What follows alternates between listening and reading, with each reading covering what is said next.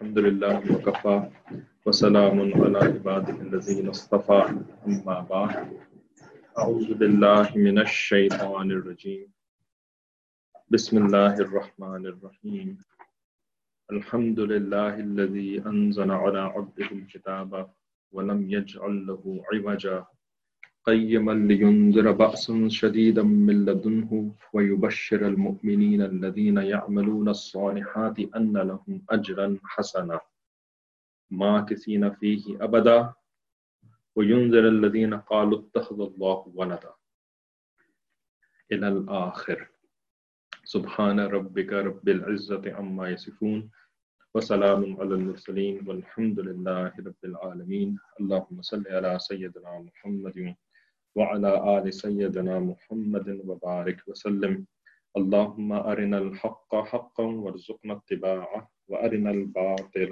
باطلا وارزقنا اجتنابه ربنا زدنا علما. تو سمری کنٹینیو کر رہے ہیں سورہ کہف کی. سورہ کہف میں جو سب سے ہائی لیول سمری ہے اس کی وہ یہ ہے کہ اس کے اندر اللہ تعالیٰ نے 5 سٹوریز بتائی ہیں. 5 سٹوریز کون سی ہیں؟ سب سے پہلی سٹوری ہے اصحاب الکہف کی، یعنی پیپل آف دا کیو، جو نوجوان تھے اور ان کے زمانے میں بادشاہ بہت ظالم اور مشرک کافر بادشاہ تھا. لوگوں سے کہتا تھا کہ بتوں کی عبادت کرو، میری عبادت کرو، میں بھی خدا ہوں، اس طرح کی باتیں کرتا تھا. تو وہ لوگ اپنے ایمان کی حفاظت کے لیے ایک کیو میں جا کر کے ورشپ کرنا شروع ہو گئے تھے، اور پھر بعد میں ایسا ہوا کہ اللہ تعالیٰ نے ان کو سلا دیا وغیرہ. تو یہ پوری سٹوری اصحاب کہف کی تھی. اس سٹوری سے ہم نے لیسنز وغیرہ جو لیے تھے وہ بھی لاسٹ کلاس میں ڈسکس کر لیے تھے. ٹھیک ہے، کیا کیا اس کے اندر سے ہمیں میسیجز ملتے ہیں، کیا چیزیں ہم سیکھتے ہیں سٹوری سے.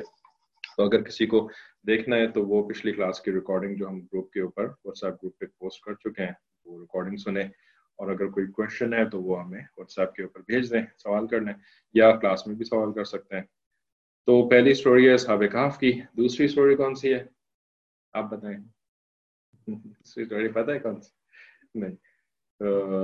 دوسری سٹوری ہے The Man of Two Gardens، صاحب الجنتین. جنہ جو ہے وہ ایکچولی گارڈن کو کہتے ہیں.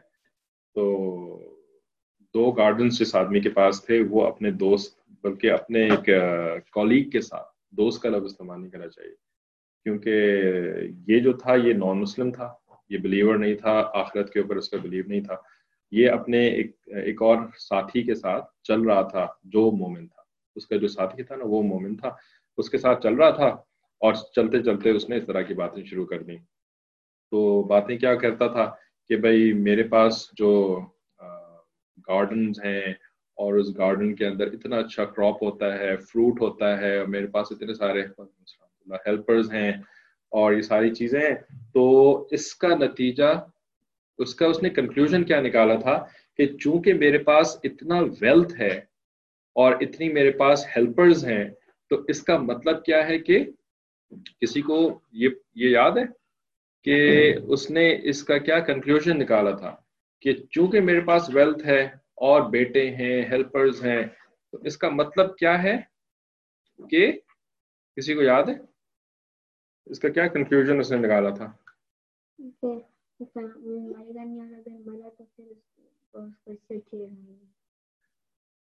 مرے گا نہیں. نہیں، یہ تو اس نے نہیں کہا تھا کہ مرے گا نہیں.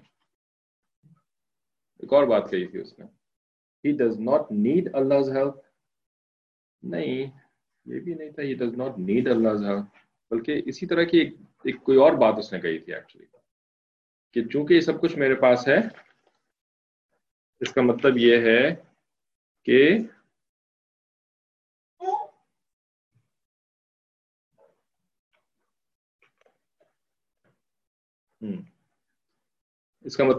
کہ on the day of judgment he will have all of this. اچھا، خود کے دم پہ ہے، خود حاصل کیا ہے. ہاں ٹھیک ہے. اس نے کہا تھا کہ بھئی میرے پاس جو یہ ساری چیزیں ہیں نا، تو میرا خیال یہ ہے کہ آخرت نہیں ہوگی. ٹھیک ہے، قیامت کا دن قائم نہیں ہوگا. صحیح ہے. لیکن اگر قیامت کا دن قائم ہو بھی گیا نا، तो क्या उसने कहा था कि वलइन रुदित्तु इला रब्बी, अगर मुझे मेरे रब की तरफ दोबारा लौटाया गया, अगर मुझे लौटाया गया मेरे रब की तरफ, तो क्या होगा, लअजिदन्न खैरम मिन्हा मुनक़लबा, तो वहां ना मेरे रब ने मेरे लिए इससे भी ज्यादा अच्छी चीजें रखी हुई होंगी। जो दुनिया में मुझे दिया है ना, उससे भी ज्यादा अच्छा जो है वो मुझे आखिरत में देगा, अगर आखिरत है तो। क्या मतलब इसका था? इसका मतलब ये था कि ये अल्लाह को अपना रब मानता था, अल्लाह को रब मानता था, जब भी तो उसने कहा लअजिदन्ना इला रब्बी वलइन रुदित्तु इला रब्बी, मैं अपने रब की तरफ अगर लौटाया गया, यानी अल्लाह को मानता था। ठीक है, तो इस वजह से हमने आपको बताया था कि ये जो नॉन मुस्लिम्स होते हैं ना, ये नॉन मुस्लिम्स अल्लाह को मानते हैं, सारे नॉन मुस्लिम्स अल्लाह को मानते हैं, ये बात याद रखिएगा। ठीक है, किसको नहीं मानते? ये दो चीजों को नहीं मानते, मेनली दो चीजों को नहीं मानते। कोई बताए किन दो चीजों को नहीं मानते? अल्लाह को तो मानते हैं सारे के सारे, फिर किसको नहीं मानते? ये नहीं मानते कि अल्लाह ताला एक है, मतलब उनकी खाली इबादत है और बच्चों की। अच्छा, ये आखिरत को नहीं मानते और ये प्रॉफिट को नहीं मानते। ठीक है, क्योंकि अल्लाह ताला एक है ना, ये कौन उनको बताता है? ये प्रॉफिट बताता है। सही है, तो ये प्रॉफिट की बात नहीं मानते। ठीक है, और दूसरी चीज के ये प्रॉफिट इनको जो आखिरत के बारे में बताते हैं ना, तो ये आखिरत को भी नहीं मानते। सही है, तो ये फर्क होता है नॉन मुस्लिम में और मुस्लिम मुस्लिम में। ठीक है, तो ये जो था काफिर, ये आखिरत को नहीं मानता था, और ये जो प्रॉफिट बातें बताते हैं ना, उन बातों को नहीं मानता था। ठीक है, और अच्छा, तो फिर ये कहता क्या था कि इसकी एक बहुत मेजर गलती, गलत फहमी जिसको कहेंगे, मिसअंडरस्टैंडिंग, वो ये थी कि मेरे पास दुनिया में जो नेमतें हैं ना, this is a sign that Allah is happy with me, Allah is pleased with me. यानी दुनिया में जो अल्लाह ताला ने मुझे ये माल और दौलत और बाग और सन्स वगैरह दिए हुए हैं, ये इस बात की प्रूफ है, एविडेंस है कि Allah is pleased with me. ठीक है, जभी तो उसने कहा था ना कि भाई अगर आखिरत होगी तो अल्लाह ताला मुझे इससे भी ज्यादा अच्छा देंगे। सही, because Allah is very happy with me, that is why. ठीक है, तो इसके अंदर कंक्लूजन ये था, यानी इसमें जो हमें जो सबसे बड़ा मैसेज मिलता है वो ये है कि the wealth, property, health and family, these are not a sign of Allah's pleasure. ये अल्लाह ताला की प्लेजर, अल्लाह ताला की हैप्पीनेस का साइन नहीं है। It does not mean that you are happy, that Allah is happy with you. ठीक है ना, देखें ये एक बहुत मेजर प्रॉब्लम है जिससे कि हम मुस्लिम्स जो है ना, अनफॉर्चुनेटली इसका शिकार हुए हैं इस दौर के अंदर। ठीक है, क्योंकि मुस्लिम्स जो है ना, ओवरऑल हमारे पास दुनिया की नेमतें कम नजर आती हैं। ठीक है, हमारे पास साइंस कम है, टेक्नोलॉजी कम है, हमारे एजुकेशन इंस्टीट्यूशन इतने अच्छे नहीं है, हमारी जो है वो मुल्क के अंदर बिल्डिंग्स इतनी अच्छी नहीं होती हैं, मुल्क के अंदर स्ट्रीट्स इतनी अच्छी नहीं होती हैं, मुल्क के अंदर जो है वो बहुत सारे मसले मसाइल होते हैं। लेकिन जब हम यूरोप अमेरिका जाते हैं, यूरोप जाते हैं, अमेरिका जाते हैं, ऑस्ट्रेलिया जाते हैं, या हम टेलीविजन के ऊपर उनके प्रोग्राम्स देखते हैं, तो वहां पे हमें ऐसा लगता है कि वहां पर तो हर चीज बिल्कुल ठीक ठीक है, हर चीज बड़ी अच्छी बनी हुई है, और उनके पास हेल्थ भी है और वेल्थ भी है, और उनके पास जो है वो साइंस एंड टेक्नोलॉजी भी है, और उनके पास वेपन्स भी हैं, उनके पास इतनी जबरदस्त एयरफोर्स भी है, आर्मी भी है और नेवी भी है, और उनके पास स्पेस क्राफ्ट भी हैं, और वो मून तक भी पहुंच गए हैं, और सब कुछ है उनके पास। तो हम परेशान हो जाते हैं कि भाई अगर हम अल्लाह ताला को मानते हैं तो अल्लाह ने हमें ये सारी चीजें क्यों नहीं दी, है ना। अगर अल्लाह जो है वो ईमान वालों का साथी है, तो हम अल्लाह पर ईमान रखते हैं, तो हमें दुनिया की नेमतें क्यों नहीं मिली? तो उनको अगर दुनिया की नेमतें मिली है, इसका मतलब ये है कि वो सही काम कर रहे हैं। ठीक है, तो हम ना उनसे बहुत ज्यादा इंप्रेस हो जाते हैं, we get awed by them, by their दुनियावी नेमतें। ठीक है, जो दुनिया की चीजें उनके पास मिली हुई हैं, हम उसकी वजह से ना हम उनसे मरूब हो जाते हैं, रोब आ जाता है हमारे ऊपर, आ जाता है उनका हमारा। ठीक है, तो ये बहुत गलत बात है, बिल्कुल गलत है ये। और इस स्टोरी के अंदर अल्लाह ताला हमें ये बता रहे हैं कि नहीं, दुनिया की नेमतें, मेरा प्लेजर, ये दोनों अलग अलग चीजें। ठीक है, तो do not think I am happy with anyone who has दुनिया की नेमतें। हाँ, अगर दुनिया की नेमतें उसके पास हैं और वो رسول کی بات بھی مانتا ہے, آخرت کو بھی مانتا ہے اور نیک عمل کرتا ہے, تو پھر یہ میری پلیجر کی سائن ہے, یہ میرے پلیجر کی علامت ہے, ادروائز نہیں ہے. ٹھیک ہے نا. پھر کیا ہوتا ہے, جو اللہ کو نہیں مانتا اور ایسے ہی جو ہے وہ جھوٹ یعنی اپنے آپ میں رہتا ہے کہ ہاں بھائی اللہ بڑا راضی ہے مجھ سے اور اللہ بڑا خوش ہے مجھ سے. ٹھیک ہے, جیسے کہ ایک یونائٹڈ اسٹیٹس کا پریزیڈنٹ گزرا ہے, ٹھیک ہے, مر گیا اب وہ, تو اس نے ایک دفعہ کہا تھا, یا اسی نے کہا تھا یا اس کے بیٹے نے کہا تھا, اس نے کہا تھا کہ God is pleased with the United States. ٹھیک ہے, it's on record, he actually said it. God is pleased with the United States. اور ریزن اس نے کیا دی تھی, because we have everything in the world. ٹھیک ہے نا, we are the strongest, mightiest country in the world. اس وجہ سے he concluded that God is pleased with us. US لکھتے بھی ایسے ہی نا, us, US کو پڑھیں تو us بنتا ہے, اور اس کا مطلب یونائٹڈ اسٹیٹس آف امریکہ ہوتا ہے. ٹھیک ہے, تو یہ بالکل بکواس ہے, بالکل جھوٹ ہے, یہ کوئی آپ کے سائن نہیں, یہ کوئی ٹیکنالوجی کا ہونا. اچھا, اس کے بعد ہوتا ہے کیا ہے کہ اللہ تعالیٰ اگر چاہتے ہیں تو دنیا کے اندر عذاب دے دیتے ہیں. ٹھیک ہے, اگر چاہتے ہیں تو دنیا میں بھی عذاب دیتے ہیں. جیسے اس آدمی کو دیا کہ اس نے اس قسم کی باتیں کری, اگلی صبح کو جب یہ اپنے گارڈن میں جا رہا تھا تو وہاں پہنچا تو سمجھ میں ہی نہیں آیا کہ یہ میرا گارڈن کدھر چلا گیا. سارا کا سارا ختم ہو چکا تھا, بالکل برن آؤٹ ہو چکا تھا اس کا گارڈن. ٹھیک ہے, تو اللہ تعالیٰ کے لیے ساری کی ساری چیزوں کو ختم کر دینا کوئی مشکل کام نہیں ہے. صحیح ہے, تو ایسی حرکت ہمیں بالکل بھی نہیں کرنی چاہیے. ہمیں اللہ تعالیٰ نے دنیا کی اگر نعمتیں دی ہیں نا, کوئی بھی نعمت دی ہو, چھوٹی ہو, بڑی ہو, زیادہ ہو, کم ہو, ہمیں اس کے اوپر اللہ کا شکر ادا کرنا ہے اور اس کو اللہ سے ایٹریبیوٹ کرنا ہے کہ اللہ نے مجھے دی ہیں. یہ نہیں کہ میں نے محنت کری تھی تو اس وجہ سے مجھے ملی ہیں, یا میں اتنا انٹیلیجنٹ ہوں تو میں اپنی انٹیلیجنس کو چونکہ بڑے اچھے طریقے سے استعمال کرتا ہوں نا, اس وجہ سے میرے پاس جو ہے وہ ساری چیزیں, اچھی گاڑی ہے میرے پاس کیونکہ میں اتنا انٹیلیجنٹ آدمی ہوں. بس کیا ہے, میرے پاس تو گاڑی ہونی چاہیے تھی کیونکہ میں اتنا انٹیلیجنٹ ہوں. I am so hard working, اس وجہ سے میرے پاس جو ہے وہ اچھے کپڑے ہیں میرے پاس اچھا سی گاڑی ہے, اور میں جو ہوں وہ کلاس میں ٹاپ کرتی ہوں یا کرتا ہوں. بھائی آپ کلاس میں جو ٹاپ کرتے ہیں نا, وہ اس دماغ کی وجہ سے جو اللہ نے آپ کو دیا ہے. ٹھیک ہے نا, ایک دن میں آپ کا دماغ اللہ تعالیٰ ختم کر سکتے ہیں. ایک دن بھی کیا, ایک لمحے میں, ود ان اے مومنٹ اللہ تعالیٰ آپ کے دماغ کو ختم کر سکتے ہیں. ایک وائرس جو ہے نا, وہ آپ کو بتایا بھی تھا, کراچی میں یہ ہوا تھا کہ ایک صاحب جو ہے وہ سوئمنگ پول میں گئے. ٹھیک ہے, تو سوئمنگ کر کے جب واپس آئے نا تو ان کا یعنی پورے باڈی جو ہے وہ ختم ہونی شروع ہو گئی. ٹھیک ہے, پتا کیا چلا کہ سوئمنگ پول کے اندر ایک وائرس تھا. وہ وائرس جو ان کے نوز کے تھرو اندر گیا نا, تو اس نے ان کے دماغ کو کھانا شروع کر دیا. Virus, such a small creature that you cannot even see it with a microscope. Microscope سے بھی وائرس کو نہیں دیکھ سکتے, اتنا چھوٹا ہوتا ہے وہ. لیکن وہ اندر گھسا, دماغ کو کھانا شروع کر دیا. دماغ کو کھاتے ہیں تو پھر باڈی جو ہے وہ دماغ سے رن ہوتی ہے. ٹھیک ہے, آپ کا برین جو ہے اس کو کنٹرول کر رہا ہوتا ہے. اس کی باڈی ختم ہونی شروع ہو گئی. within 2 days that person died.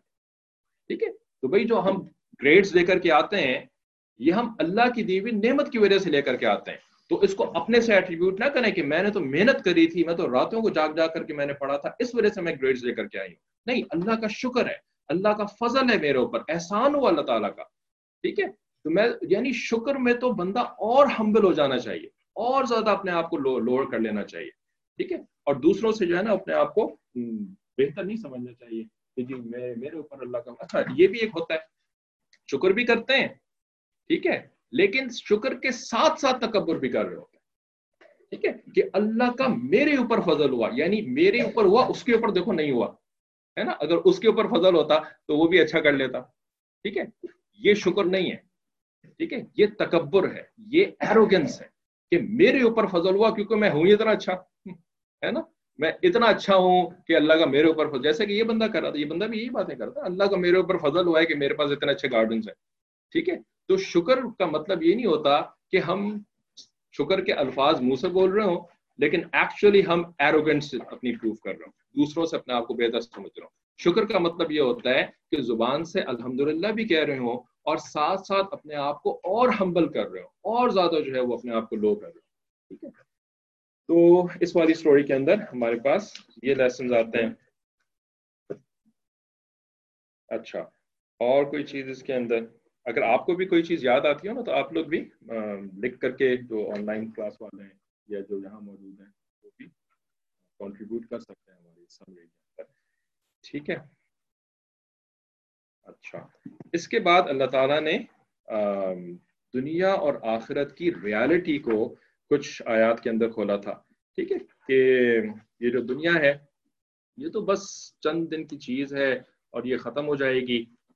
المال والبنون زینت الحیات الدنیا, کہ یہ جو ہمیں مال ملا ہوا ہے اور جو فیملی وغیرہ ہوتی ہے, ہیلپرز ہوتے ہیں, بیٹے ہوتے ہیں, یہ سب تو اس دنیا کی بس ایک گلیٹر ہے, ایک خوبصورتی ہے جو کہ اس دنیا کے ساتھ ہی ہوتی ہے.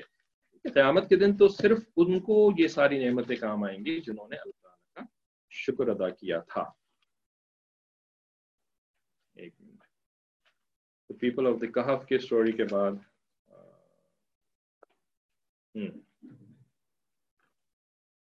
کچھ کہنا چاہیں؟ وَضْرِبْ لَهُم مَثَلَ الْحَيَاةِ الدُّنْيَا كَمَاءٍ أَنزَلْنَاهُ مِنَ السَّمَاءِ فَاخْتَلَطَ بِهِ نَبَاتُ الْأَرْضِ فَأَصْبَحَ هَشِيمًا تَذْرُوهُ الرِّيَاحُ. ٹھیک ہے, کہ یہ دنیا کی زندگی جو ہے نا یہ بہت ہی ٹیمپرری ہے. جیسے آسمان سے بارش جب ہوتی ہے نا تو پھر زمین سے کچھ چیزیں نکلنا شروع ہو جاتی ہیں. آپ نے دیکھا ہوگا کچھ وہ کیا کہتے ہیں, مشرومز بھی نکلنا شروع ہو جاتے ہیں, سانپ کی چھتری اس کو اردو میں کہتے ہیں, اور اس طرح کی چیزیں اگنا شروع ہو جاتی ہیں. لیکن یہ چیزیں جو ہے نا وہ تھوڑے دن کے بعد ختم ہو جاتی ہیں اور پھر وہ ایسے ہی رہ جاتا ہے جیسے کچھ بھی نہیں تھا. ٹھیک ہے, لیکن جو آخرت کی زندگی ہے نا وہ باقیات الصالحات, جو نیک اعمال انسان کرتا ہے وہ باقی رہتے ہیں. وہ یہ اس دنیا کی زندگی میں جو بھی نیکی کا کام کیا آپ نے, جیسے کہ ہم نے پچھلی کلاسوں میں بات بھی سمجھائی نا کہ جو بھی کام آپ کریں وہ سنت کے مطابق ہونا چاہیے اور اللہ کی رضا کی نیت سے کریں, اللہ کو خوش کرنے کی نیت سے کریں, تو ہر کام نیکی بن جاتا ہے. ٹھیک ہے, سو مچ سو کہ آپ ذکر کر رہے ہو وہ تو ہمیں سمجھ میں آتا ہے, ہاں بھی ذکر کر رہے ہیں سبحان اللہ, الحمدللہ, لا الہ الا اللہ, یا نماز پڑھ رہے ہیں یا قرآن کی تلاوت کر رہے ہیں, یہ نیکی کا کام ہے.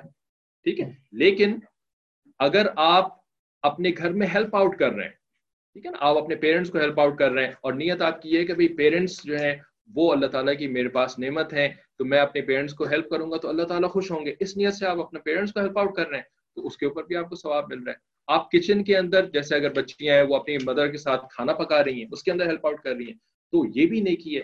ٹھیک ہے, تو ساری چیزیں جو ہے نا یہ ہمارے لیے نیکی بن جاتی ہیں ایز لانگ ایز کہ ہم اس کو اچھی نیت کے ساتھ کریں اور اس کے اندر کوئی گناہ والی بات نہ ہو.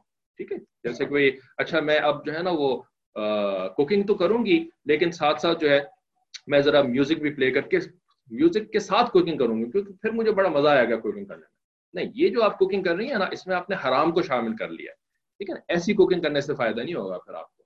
ٹھیک ہے, خیر کہنے کا مطلب یہ ہے کہ عبادت سے جب ہم عبادت کا کام کرتے ہیں تو اس سے تو نیکی ملتی ہی ہے, لیکن خدمت کرنے سے اور بھی زیادہ نیکی مل رہی ہوتی ہے. ٹھیک ہے, تو خدمت کو نیکی سے الگ نہیں کر سکتے کہ نہیں جی میں تو بس عبادت کروں گی تو مجھے نیکی ملے گی. اور اکثر ایسا بھی ہوتا ہے کہ ہم خدمت کی وجہ سے عبادت کر نہیں پاتے کیونکہ خدمت میں جو ہے نا وہ جیسے کہ یعنی آپ کے پیرنٹس کو ہیلپ کی ضرورت ہے تو اب آپ ان کے ساتھ جو ہیلپ کرنے کے لیے لگے تو اب آپ کے پاس ذکر کرنے کا ٹائم نہیں ہوا, قرآن کی تلاوت زیادہ کرنے کا ٹائم نہیں ملا, ٹھیک ہے, نماز پڑھنے کا زیادہ ٹائم نہیں ملا. تو اس میں بھی لوگ بہت پریشان ہو جاتے ہیں, بھائی کیا مصیبت ہے, مجھے ٹائم ہی نہیں مل رہا عبادت کرنے کا. بھائی آپ خدمت جو کر رہے ہیں نا, خدمت کرنے سے آپ کو اس سے بھی زیادہ ثواب ملے گا, عبادت کرنے سے بھی زیادہ ثواب ملتا ہے. ہمارے جو ایلڈرز ہیں, بزرگ ہیں, وہ پتہ ہے کیا کہتے ہیں خدمت کے بارے میں؟ کسی کو یاد ہے وہ جملہ جو خاص عبادت اور خدمت کے بارے میں مشہور ہے؟ مشائخ کہتے ہیں خدمت سے کیا ہوتا ہے, عبادت سے کیا ہوتا ہے اور خدمت سے کیا ہوتا ہے؟ کسی کو یاد ہے؟ ماشاء اللہ, بالکل صحیح, ان کو یاد ہے. اور عبادت سے کیا ملتا ہے؟ عبادت سے جنت ملتی ہے. ٹھیک ہے, عبادت سے جنت ملتی ہے اور خدمت سے خدا ملتا ہے. ٹھیک ہے, کیا مطلب کہ جنت میں تو آپ کو نعمتیں مل جاتی ہیں عبادت سے. ٹھیک ہے, جنت مل جاتی ہے, بات بہت اچھی بات ہے, جنت ملنی ہے, ہم نے آف کورس ہم نے جنت کے لیے اسٹرائیو کرنا ہے, عبادتیں بہت کرنی ہے, لیکن جو عبادت کے ساتھ خدمت بھی کرتے ہیں نا اس کو اللہ تعالیٰ کی اسپیشل پلیجر ملتا ہے, اسپیشل لو ملتا ہے. ٹھیک ہے, تو خدا ملنے کا مطلب ہے کہ اللہ تعالیٰ کی محبت ملتی ہے اس کو. ٹھیک ہے, تو خدمت کو کبھی بھی آپ انڈر ویلیو نہ کریں, انڈرمائن نہ کریں کہ او کیا مصیبت ہے, مجھے ہر وقت کام کرنا پڑتا ہے. بھائی جو آپ کام کر رہی ہیں تو اس کام کرنے سے جو یعنی ضرورت کا کام ہے نا, آپ اپنی کوئی پلیزر کے لیے تو کام نہیں کر رہے, اللہ کی رضا کے لیے کام کر رہے ہیں, تو اس کام کرنے سے آپ کو اور بھی زیادہ فائدہ ہوتا ہے. ٹھیک ہے, تو ہمارا دین صرف ہمیں جانماز بچھا کر کے عبادت, بھائی وہ تو کرنی ہے, جب آپ کے پاس ٹائم ہے تو عبادت کرنے سے بہت زیادہ فائدہ ہوتا ہے. ٹھیک ہے, لیکن صرف یہ مت سمجھیں کہ بس جانماز پہ بیٹھ کر کے عبادت کروں گی نا تبھی اللہ تعالیٰ راضی ہوگا. نہیں, اللہ تعالیٰ خدمت کرنے سے بھی راضی ہوتے ہیں اور اس سے بھی زیادہ راضی ہوتے ہیں. جی, اگر کوئی خدمت کا کام ہو اس میں ہو جائے لیکن وہ خدمت ہماری بھی ٹھیک ہو تو آپ کو ڈبل فائدہ ہو رہا ہے نا. یہ بات تو ہم نے پہلے کری تھی نا کہ اگر نیکی کا کام کرنے پر ہمیں مزہ بھی آ رہا ہے تو نبی علیہ الصلوۃ والسلام نے کیا فرمایا تھا, وہ جو صحابی نے پوچھا بھی تھا اس کے بارے میں ابو ہریرہ رضی اللہ تعالیٰ عنہ نے, کہ آپ کو تو ڈبل فائدہ ہو رہا ہے. ٹھیک ہے, یہ ثواب بھی مل رہا ہے اور مزہ بھی آ رہا ہے.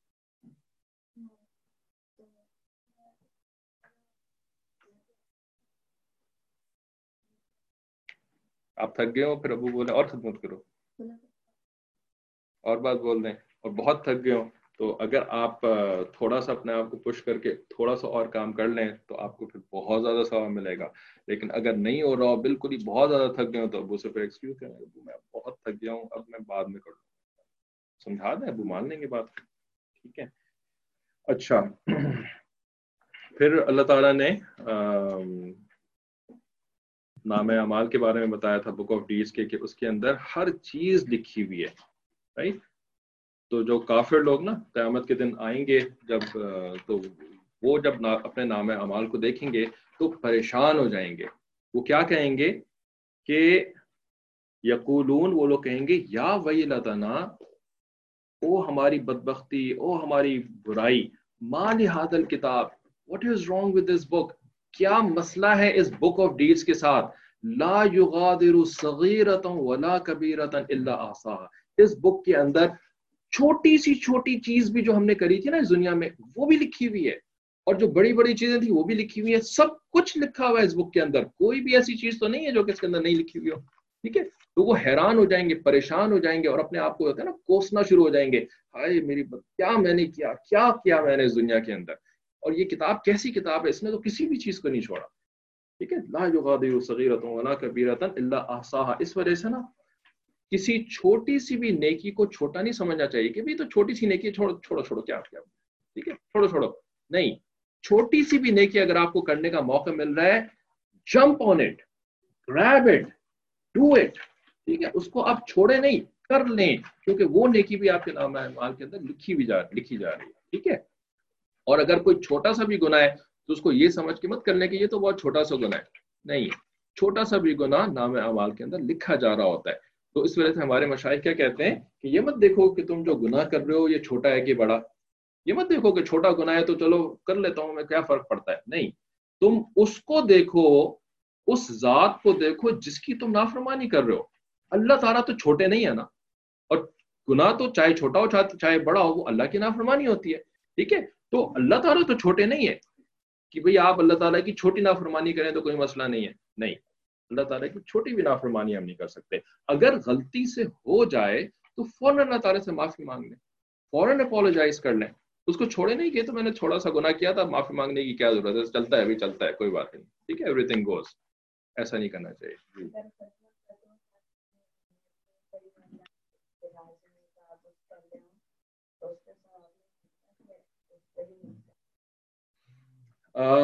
اگر آپ نے ایک جنرل نیت بنائی ہوئی ہے, ٹھیک ہے, کہ میں اپنے امی ابو کی مدد کروں گا, خدمت کا کام کروں گا, تو ہر وقت نا آپ کو اسپیل آؤٹ کرنے کی ضرورت نہیں ہوتی ہے. ٹھیک ہے, اچھا اب میں یہ کام کرنا ہے تو اچھا پہلے میں نویت ان اصلی للہ تعالیٰ, جیسے نماز کی نیت سکھائی جاتی ہے بچوں کو. ٹھیک ہے, اس طرح سے کرنے کی ضرورت نہیں ہوتی. یہ جو نیت ہوتی ہے نا, یہ نیت ایکچولی سم تھنگ لائک کہ آپ کے بیک آف دا مائنڈ میں ایک چل رہی ہوتی ہے, آپ نے ایک سوچا ہوا ہے کہ ہاں جب بھی مجھے موقع ملے گا میں کروں گا. تو ہر وقت کام سے پہلے آپ کو بیٹھ کر کے سوچنا نہیں ہوتا. ٹھیک ہے, وہ ضروری نہیں ہوتا. ٹھیک ہے, البتہ اگر آپ سوچ بھی لیں, جس کو کہتے ہیں نا ایکسپلیسٹلی آپ خاص کر کے سوچ بھی لیں, اور زیادہ ثواب مل جاتا ہے. بیکاز ثواب کی کوانٹٹی جو ہے نا وہ ایک فکس نہیں ہے کہ بھئی آپ کو اتنا ثواب ملے گا. جتنا آپ اس کے اندر ایفرٹ ڈالتے جائیں اور اپنی نیت اچھی اور بناتے جائیں اچھی، اتنا ثواب بڑھتا جاتا ہے. ٹھیک ہے، کسی کو ایک نیکی کا کام کرنے کے اوپر 10 نیکیوں کا ثواب ملتا ہے، جیسے کہ اللہ تعالیٰ نے رسول بنایا ہوا ہے عشر امثالھا. ٹھیک ہے، ایک نیکی کریں گے تو آپ کو 10 کوئی اللہ تعالیٰ کے یہاں ایک کاؤنٹ ہے، کوئی سم ہاؤ اللہ تعالیٰ میجرز 10 نیکیاں ملتی ہیں. ٹھیک ہے، لیکن یہ منیمم ہے. جتنا آپ اس کے اندر اور اچھا سنت پہ عمل کرتے جائیں، نیت اور اچھی بناتے جائیں، 10 سے وہ 20 بھی ہو سکتی ہے، 30 40 100 200 700 تک کا تو قرآن میں بھی ذکر ہے. ٹھیک ہے کہ 700 ٹائمز آپ کو ثواب ملتا ہے. تو اس کی کوئی لمٹ نہیں ہے. ایکچولی 700 کا مطلب ہوتا ہے بہت زیادہ. انفینٹ تو اللہ تعالیٰ کیا ہو سکتا ہے، ہمارے اعتبار سے 1 بھی ہو سکتی ہے. اینی آگے چلتے ہیں. تو یہ ہو گیا تھا. پھر اس کے بعد تیسری سٹوری شروع ہوئی تھی. سورہ کہف کی تیسری سٹوری کون سی ہے؟ Anyone from here? Online classes میں سے بھی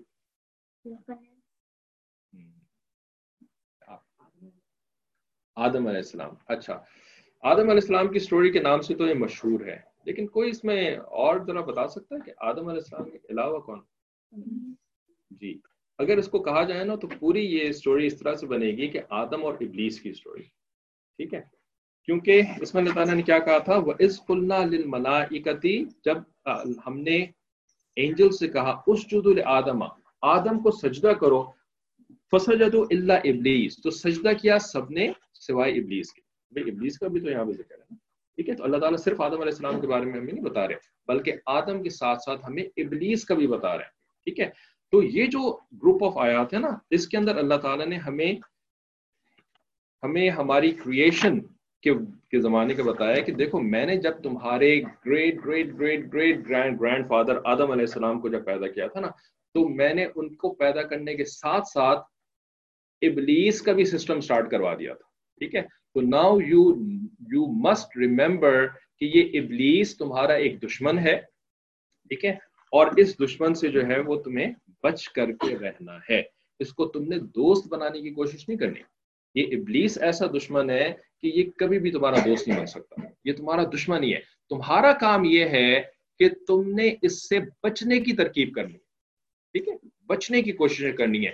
اور اس کے لیے پھر اللہ تعالیٰ نے ساتھ ساتھ انہی آیات کے اندر ایک اور بھی چیز بتائی کہ دیکھو ہم نے تمہیں نا اس سے بچنے کے لیے اکیلا نہیں چھوڑا کہ بس اکیلے ابلیس سے بچو اور تم خود ہی سے جو ہے نا اس کے ساتھ فائٹنگ کرو اور بچنے کی کوشش کرو. ایسا نہیں ہے، بلکہ ہم نے تمہارے لیے ہیلپرز کا بھی ایک سسٹم رکھا ہے.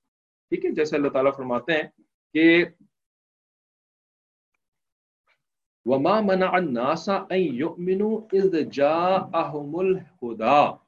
ٹھیک ہے کہ بھئی کسی چیز نے انسان کو نہیں روکا، منع نہیں کیا کہ وہ ایمان لے کر کے آئے. کیا مطلب؟ کہ ابلیس انسان کو روک نہیں سکتا ایمان لانے سے. ٹھیک ہے، Iblis can not stop you from doing good, physically روک نہیں سکتا وہ. ٹھیک ہے، اذ جاءہم الہدیٰ، جب ان کے پاس ہدایت آئی. کیسے ہدایت آتی ہے انسانوں کے پاس؟ اللہ تعالیٰ کیسے ہدایت بھیجتے ہیں؟ فون کال کرتے ہیں اللہ تعالیٰ، واٹس ایپ میسج بھیجتے ہیں، کیسے بھیجتے ہیں؟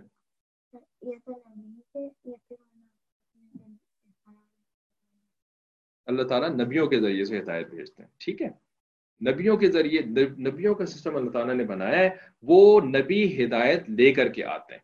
ٹھیک ہے، باقی جو آئیڈیاز آتے ہیں وہ بھی اللہ تعالیٰ کی طرف سے ہوتے ہیں، لیکن وہ اس کے لیے اللہ تعالیٰ اینجل کو استعمال کرتے ہیں.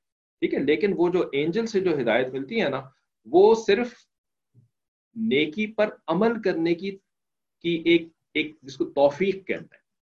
ٹھیک ہے، ہاؤ ٹو ڈو دا نیکی یہ اینجل نہیں بتاتا. صحیح ہے، یہ ہاؤ جو ہے نا جس کو کہ نالج کہتے ہیں، how to do something, یہ میسنجرز بتاتے ہیں. ٹھیک ہے، تو اللہ تعالیٰ نے میسنجرز کا ایک سسٹم بنایا ہے، اور یہ سسٹم جو ہے وہ جب انسان اس سسٹم کو امبریس کرتا ہے، میسنجرز کی بات مانتا ہے، تو پھر اللہ تعالیٰ اس کی ابلیس سے حفاظت کرتا ہے. میسنجرز ابلیس سے حفاظت نہیں کرتے.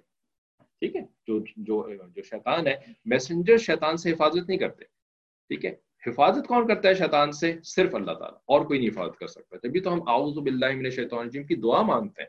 اعوذ باللہ کیا ہے؟ یہ دعا ہے. ٹھیک ہے, اللہ تعالیٰ سے مانگنا دعا کہ اے اللہ آپ میری حفاظت فرما دیجیے. لیکن اللہ تعالیٰ حفاظت کرنے کے لیے اللہ تعالیٰ نے کنڈیشن لگائی ہوئی ہے کہ تم میرے میسنجر کی بات مانو گے نا, پھر میں تمہاری حفاظت کروں. ٹھیک ہے, تو یہ تین گویا کہ اللہ تعالیٰ نے تین باتیں ان آیات کے اندر بتائی ہیں کہ انسان کو اللہ تعالیٰ نے جب بنایا تو ساتھ ساتھ ایک اینیمی کا سسٹم بھی بنا دیا. اب انسان کو جو ہے اس اینیمی سے بچنے کی کوشش کرتے رہنا ہے, اس کو دوست نہیں بنانا ہے, اور اس کو اس میں ہیلپ کرنے کے لیے اللہ تعالیٰ نے میسنجرز کا سسٹم رکھا ہے. وہ میسنجرز ہمیں طریقے بتاتے ہیں کہ کن طریقوں سے تم شیطان سے بچ سکتے ہو. ٹھیک ہے, اسی کو علم کہتے ہیں, نالج کہتے ہیں. صحیح ہے. اور کوئی بات اس والی سٹوری کے اندر؟ ہاں, اس سٹوری کے اندر آخری بات اللہ تعالیٰ نے جو فرمائی تھی نا, وہ یہ تھی کہ وَرَبُّكَ الْغَفُورُ ذُو الرَّحْمَةِ, کہ تمہارا جو رب ہے نا وہ بہت معاف کرنے والا ہے, بہت رحیم ہے. تو اگر تم نے میسنجرز کی بات کبھی نہیں مانی اور شیطان کو اپنا دوست بنا کر کے تم نے گناہ کے کام کر بھی لیے نا, تو مایوس مت ہونا, اللہ تعالیٰ سے تم معافی مانگو. ٹھیک ہے, جو بھی تم نے کیا, کتنا بھی بڑا گناہ کیا ہو, اللہ تعالیٰ اس سے زیادہ بڑا ہے. اللہ تعالیٰ is more forgiving than anything that you can ever do. ٹھیک ہے, تو جب بھی تم نے کوئی گناہ کا کام کر لیا ہے اللہ تعالیٰ سے معافی مانگو. اللہ تعالیٰ جو ہے نا تمہارے رب کا الغفور ذو الرحمہ, وہ تو معاف کرنے والا ہے اور رحمت والا ہے. ٹھیک ہے, تو یہ بے شک اللہ تعالیٰ نے ابلیس والا سسٹم ضرور بنایا ہے, لیکن معافی والا سسٹم اللہ تعالیٰ نے کبھی بھی ختم نہیں کیا. صرف جو ہے جب انسان کے اوپر موت آ جاتی ہے نا, اس وقت پھر معافی کا دروازہ بند ہو جاتا ہے. تو اس سے پہلے ہم کیوں نہیں معافی مانگنے بھی؟ کوئی اس کے اندر آپ کو محنت کرنے کی ضرورت نہیں ہوتی, بس اپنے غلطی کے اوپر نادم ہونا ہوتا ہے, اللہ تعالیٰ سے معافی مانگنی ہوتی ہے, اور اللہ تعالیٰ معاف کر دیتے ہیں. ٹھیک ہے, اچھا, یہ تو ہو گئی تیسری سٹوری, آدم, ابلیس, پروفٹس اینڈ فارگیونیس. یہ باتیں تھیں سٹوری کے اندر. چوتھی سٹوری کون سی تھی بھائی؟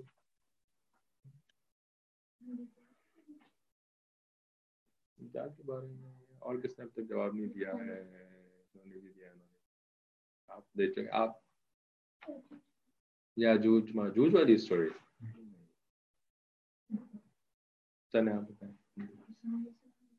موسیٰ علیہ السلام اور خضر علیہ السلام والی سٹوری. ٹھیک ہے, اس سٹوری کے اندر کیا ہوا تھا کہ موسیٰ علیہ السلام سے کسی نے پوچھا تھا کہ بھائی آپ ماشاءاللہ وہ بات کر رہے تھے, بیان کر رہے تھے. ٹھیک ہے, تو جو آڈینس میں سے لوگ تھے نا, ان میں سے کسی نے پوچھا کہ آپ اتنی اچھی باتیں کرتے ہیں, تو کیا دنیا میں آپ سب سے زیادہ نالج والے آدمی ہیں؟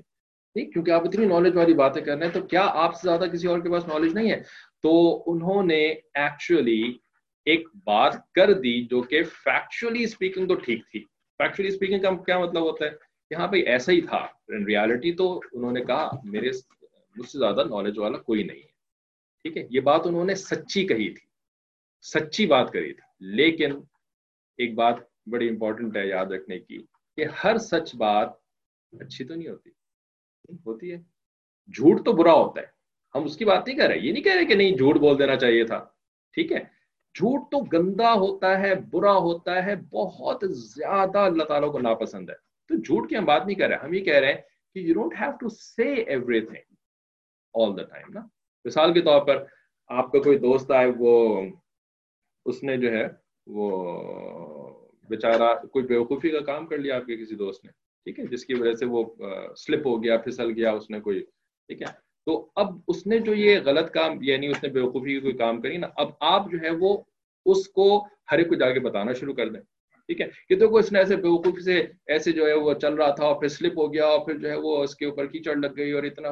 ٹھیک ہے, تو کیا آپ کے دوست کو اچھا لگے گا کہ آپ, حالانکہ آپ جھوٹ تو نہیں بول رہے, آپ سچ بول رہے ہیں نا, جتنے لوگوں کو بتا رہے ہیں, اور اس کے سامنے بتا رہے ہیں, غیبت بھی کوئی نہیں کر رہا, اس کے سامنے ہی بتا رہے ہیں. ٹھیک ہے, سچ بول رہے ہیں, لیکن should you be doing that? یہاں بھی میں تو سچ بولتا ہوں, میں تو جو مجھے جو برا لگتا ہے نا, تو میں تو اس کے منہ پہ اس کو برا بول دیتا ہوں. میں تو بڑا سچا آدمی ہوں جی, میں تو بس ایسا ہی ہوں, ہے نا. نہیں بھائی, یہ تو بالکل ٹھیک نہیں ہے. آپ لوگوں کو انسلٹ تو نہیں کر سکتے, آپ لوگوں کے ساتھ اس طریقے سے تو بات نہیں کر سکتے, صرف اس بات کو یہ بڑا خوش ہو رہے ہیں, ہاں جی میں تو بڑا سچ بولتا ہوں. نہیں, آپ کو یہ بولنے کی اجازت نہیں ہے. ٹھیک ہے, تو ہر فیکچوئل چیز جو ہوتی ہے نا وہ اچھی نہیں ہوتی. You don't have to say everything, خاموش بھی کبھی رہ جانا چاہیے. ٹھیک ہے, یا جو ہے وہ اس کو کسی اور انداز سے ایسے بول دیں کہ جس سے کسی کا دل نہ دکھتا ہو. ٹھیک ہے, تو موسیٰ علیہ السلام نے جو بات کہی تھی وہ فیکچولی صحیح تھی, کیونکہ وہ وقت کے نبی علیہ السلام تھے, اور جو نبی ہوتا ہے وہ سب سے زیادہ نالج والا ہوتا ہے. ٹھیک ہے, لیکن یہ بات اچھی اس لیے نہیں تھی کیونکہ اس کے اندر کیا چیز آتی ہے, I am the most knowledgeable. Even if you are the most knowledgeable, even then اس میں کیا بات آتی ہے, ایک تکبر کا لفظ ہم استعمال نہیں کریں گے کیونکہ موسیٰ علیہ السلام ایک اللہ کے نبی اور بہت بڑے نبی تھے. ٹھیک ہے, اس میں ایک کلیم آتا ہے, دعویٰ. ٹھیک ہے, کلیم کرنا اپنے بارے میں کہ I am the most, right. تو ہاں, اس میں ایک انانیت بھی ذرا ایک نیگیٹو ورڈ ہے نا, جو کہ موسیٰ علیہ السلام کے ادب کی وجہ سے ہم یہ ورڈز ان کے لیے استعمال نہیں کریں گے, لیکن اس میں ایک کلیم والی بات آتی ہے. اینڈ اللہ تعالیٰ ڈز ناٹ لائک کلیمس. ٹھیک ہے, especially coming from someone who is as high as Musa علیہ السلام. کوئی چھوٹا بچہ اگر کوئی غلطی کرتا ہے, کہتا ہے یہ تو بچہ ہے یار, اس نے غلطی کر لی نا, کوئی بات نہیں. لیکن کوئی بہت ہی یعنی سینئر آدمی اور وہ اگر بچوں والی کوئی غلطی کر جائے تو پھر کہتے ہیں یار آپ تو نہیں کریں نا اس قسم کا کام, آپ تو بڑے ہو چکے ہیں نا. ٹھیک ہے, اسی طریقے سے موسیٰ علیہ السلام تو سب سے بڑے تھے نا اس وقت کے, تو انہوں نے جو یہ کام کیا تو اللہ تعالیٰ کو پسند نہیں آیا. تو اللہ تعالیٰ نے پھر کیا انتظام کیا کہ اللہ تعالیٰ نے پھر ان کی ٹریننگ کا کام کیا, کیونکہ اللہ تعالیٰ ٹرینر ہوتے ہیں. کس کے ٹرینر ہوتے ہیں؟ میسنجرز کے ٹرینر اللہ تعالیٰ. ٹھیک ہے, یہ میوٹ کرنے دو. تو اللہ تعالیٰ نے ان کی ٹریننگ کا کام کیا. وہ کیا کیا کہ بھائی پہلے تو ان کے دل میں ڈالا نہیں, پہلے تو ان کو جواب دے دیا کہ نہیں موسیٰ آپ سے بھی زیادہ ہیں. ٹھیک ہے, تو موسیٰ علیہ السلام نے کہا اچھا ہیں. تو موسیٰ علیہ السلام کو علم حاصل کرنے کا بہت شوق تھا. ٹھیک ہے, تو انہوں نے کہا اللہ میں ان سے ملنا چاہتا ہوں, ملائیں. تو اللہ تعالیٰ نے بتا دیا ان کو, کوآرڈینیٹس دے دیے کہ بھی آپ وہاں پہنچ جائیں. ٹھیک ہے, تو وہاں پہ آپ کو کوئی ملے گا میرا بندہ جو کہ آپ سے بھی زیادہ نالج رکھتا ہے. اچھا, تو اس سٹوری میں پھر کیا ہوا تھا کہ وہ وہاں پہ اپنے ایک سرونٹ یوشع علیہ السلام جو کہ بعد میں نبی بنے تھے, ان کو انہوں نے ساتھ دیا اور کھانے کے لیے ایک مچھلی رکھی اور اس کو لے کر کے وہ چلنا شروع ہوئے. اور بالآخر وہ اس جگہ پہ, لمبی سٹوری ہے تو ہم ساری تو نہیں کر سکتے سمری میں, تو وہاں تک پہنچے اور پھر حضرت خضر علیہ السلام ان کو وہاں پہ ملے اور ان سے انہوں نے کہا کہ بھائی میں آپ سے سیکھنا چاہتا ہوں. تو خضر علیہ السلام نے کیا کہا کہ بھائی آپ میرے پاس جو نالج ہے نا وہ آپ کو سمجھ میں نہیں آئے گی. ٹھیک ہے, میرے پاس اصل میں ایک ڈفرنٹ ٹائپ کی نالج ہے. ٹھیک ہے, آپ کے پاس ڈفرنٹ ٹائپ کی نالج ہے. تو آپ جیسے کہ یعنی آپ ہیں کمپیوٹر سائنٹسٹ اور میں جو ہوں نا میں تو میڈیکل ڈاکٹر ہوں. تو اب میری چیزیں آپ سیکھنے کی کوشش کریں گے تو وہ ایسے تو آپ کو سمجھ میں نہیں آئیں گے, وہ تو ایک پورا پروسیس ہوتا ہے میڈیکل ڈاکٹر بننے کے لیے. ٹھیک ہے, تو اسی طرح کی انہوں نے بھی بات کری کہ بھائی آپ میری ٹائپ کی نالج ہے نا اس کے لیے تو بہت لمبا ٹائم چاہیے ہوتا ہے, وہ تو آپ ایسے نہیں سیکھ سکیں گے. بہرحال چلیں, آپ کی خواہش ہے, آپ کو اللہ تعالیٰ نے بھیجا, ان کو بھی پتا تھا. یہ بھی اکثر لوگ تو یہ کہتے ہیں علماء کہ یہ بھی پروفٹ ہی تھے, خضر علیہ السلام بھی پروفٹ ہی ہیں. ٹھیک ہے, تو ان کو بھی پتا تھا کہ ہاں اللہ تعالیٰ نے ان کو بھیجا ہے میرے پاس, تو چلو ٹھیک ہے ساتھ ساتھ آ جاؤ. تو پھر وہ ان کی جرنی شروع ہوئی اور 3 واقعات پیش آئے تھے. ٹھیک ہے, پہلا واقعہ کیا تھا کہ وہ لوگ ایک سمندر کے یا کسی ریور کے کنارے پہ پہنچے تھے. تو وہاں پر ایک بوٹ لوگوں کو بٹھا کر کے پھر اس کے دوسرے کنارے پہ لے کے جاتی تھی. تو یہ لوگ اس بوٹ میں بیٹھ گئے, انہوں نے تختہ اکھاڑ دیا. تو موسیٰ علیہ السلام جو ہے وہ امپیشنٹ ہو گئے, انہوں نے کہہ دیا بھی آپ نے کیا, انہوں نے تو ہمارے ساتھ احسان کیا, پیسے بھی نہیں لیے ہم سے. ٹھیک ہے, اور آپ نے ان کی بوٹ کو ہی جو ہے توڑ دیا. تو انہوں نے کہا کہ بھائی میں نے آپ سے کہا تھا نا کہ آپ نہیں سمجھ سکیں گے. ٹھیک ہے, تو پھر بہرحال انہوں نے کہا چلیں ایک دفعہ مجھے معاف کر دیں, آئندہ نہیں کروں گا. ٹھیک ہے, معافی مانگ لی. لیکن پھر نیکسٹ ٹائم کیا ہوا کہ وہ پھر جب اترے, پھر ایک بستی کے اندر گئے, تو وہاں پر کیا ہوا تھا, ہاں ایک بچہ جو ہے وہاں پہ تھا, اس بچوں کو پکڑ کے انہوں نے مار دیا. موسیٰ علیہ السلام تو یہ کیا کر دیا بھائی انہوں نے. ٹھیک ہے, وہ تھے بھی پروفٹ, اور پروفٹ جو ہے وہ ان کو پتا ہے کہ بھائی اس طرح سے تو الاؤڈ نہیں ہوتا کسی کو مار دینا, انلیس کہ اس نے بھی کسی کو مارا ہو یا کوئی, اور یہ تو بچہ بھی ہے, تو آپ نے کیسے ان کو مار دیا. تو انہوں نے پھر دوبارہ نیکسٹ جب اس دفعہ انہوں نے کہا نا, تو کیا کہا تھا انہوں نے, الم اقل لکم, الم اقل لکا, صحیح ہے. اس دفعہ جو انہوں نے کہا نا وہ اب ذرا سختی کے ساتھ کہا. ٹھیک ہے, وہ کیا, آپ نے ایک لفظ آپ کو بتایا تھا, ایک انگلش میں ایک سینٹنس ہوتا ہے,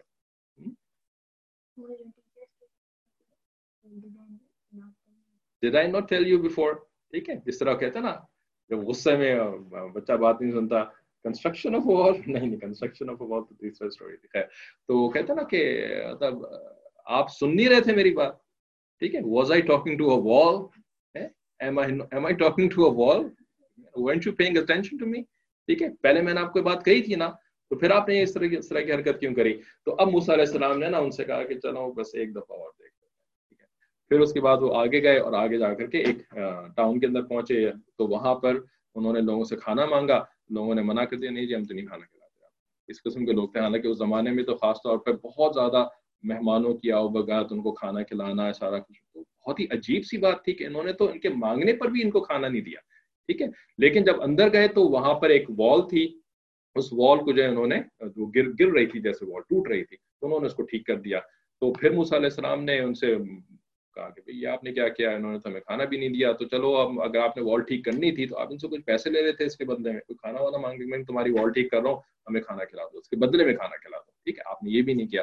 تو پھر خضر علیہ السلام نے کہا بس دیٹس اٹ, اب آپ جو ہے نا وہ میں اور آپ ایک ساتھ نہیں رہ سکتے, آپ میری باتوں کو نہیں سمجھ سکیں گے, آپ جائیں اپنی جگہ پہ. ہاں واز آئی ٹاکنگ ٹو وال, تو آپ جائیں, لیکن میں آپ کو چلیں سمجھا دیتا ہوں کہ میں نے سارے کام کیوں کیے تھے, ٹھیک ہے. تو انہوں نے بتایا کہ میں نے جو سارے کام کیے تھے میں نے اپنی مرضی سے نہیں کیے تھے, بلکہ اللہ تعالیٰ کی طرف سے مجھے حکم ہوتا تھا کہ ایسے کرو پھر ایسے کرو پھر ایسے کرو. تو میں نے لکڑی وہ جو بورڈ کو توڑا تھا, تو اس کی وجہ یہ تھی کہ وہ ٹوٹی ہوئی بورڈ کو اس بادشاہ کے لوگ ہیں وہ نہیں قبضہ کر لیتے تھے, تو اس طرح سے اس کی مدد کر رہا تھا ایکچولی میں. اور یہ 10 بھائی تھے, ٹھیک ہے, جن میں سے کہ 5 جو تھے وہ کرپلڈ تھے اور 5 جو تھے وہ اچھے تھے, وہ کماتے تھے, اپنے کرپلڈ بھائیوں کی وہ مدد کرتے تھے. تو اگر ان کے پاس سے یہ بورڈ چلی جاتی تو پھر ان کے کھانے پینے کا جو انتظام تھا وہ ختم ہو جاتا.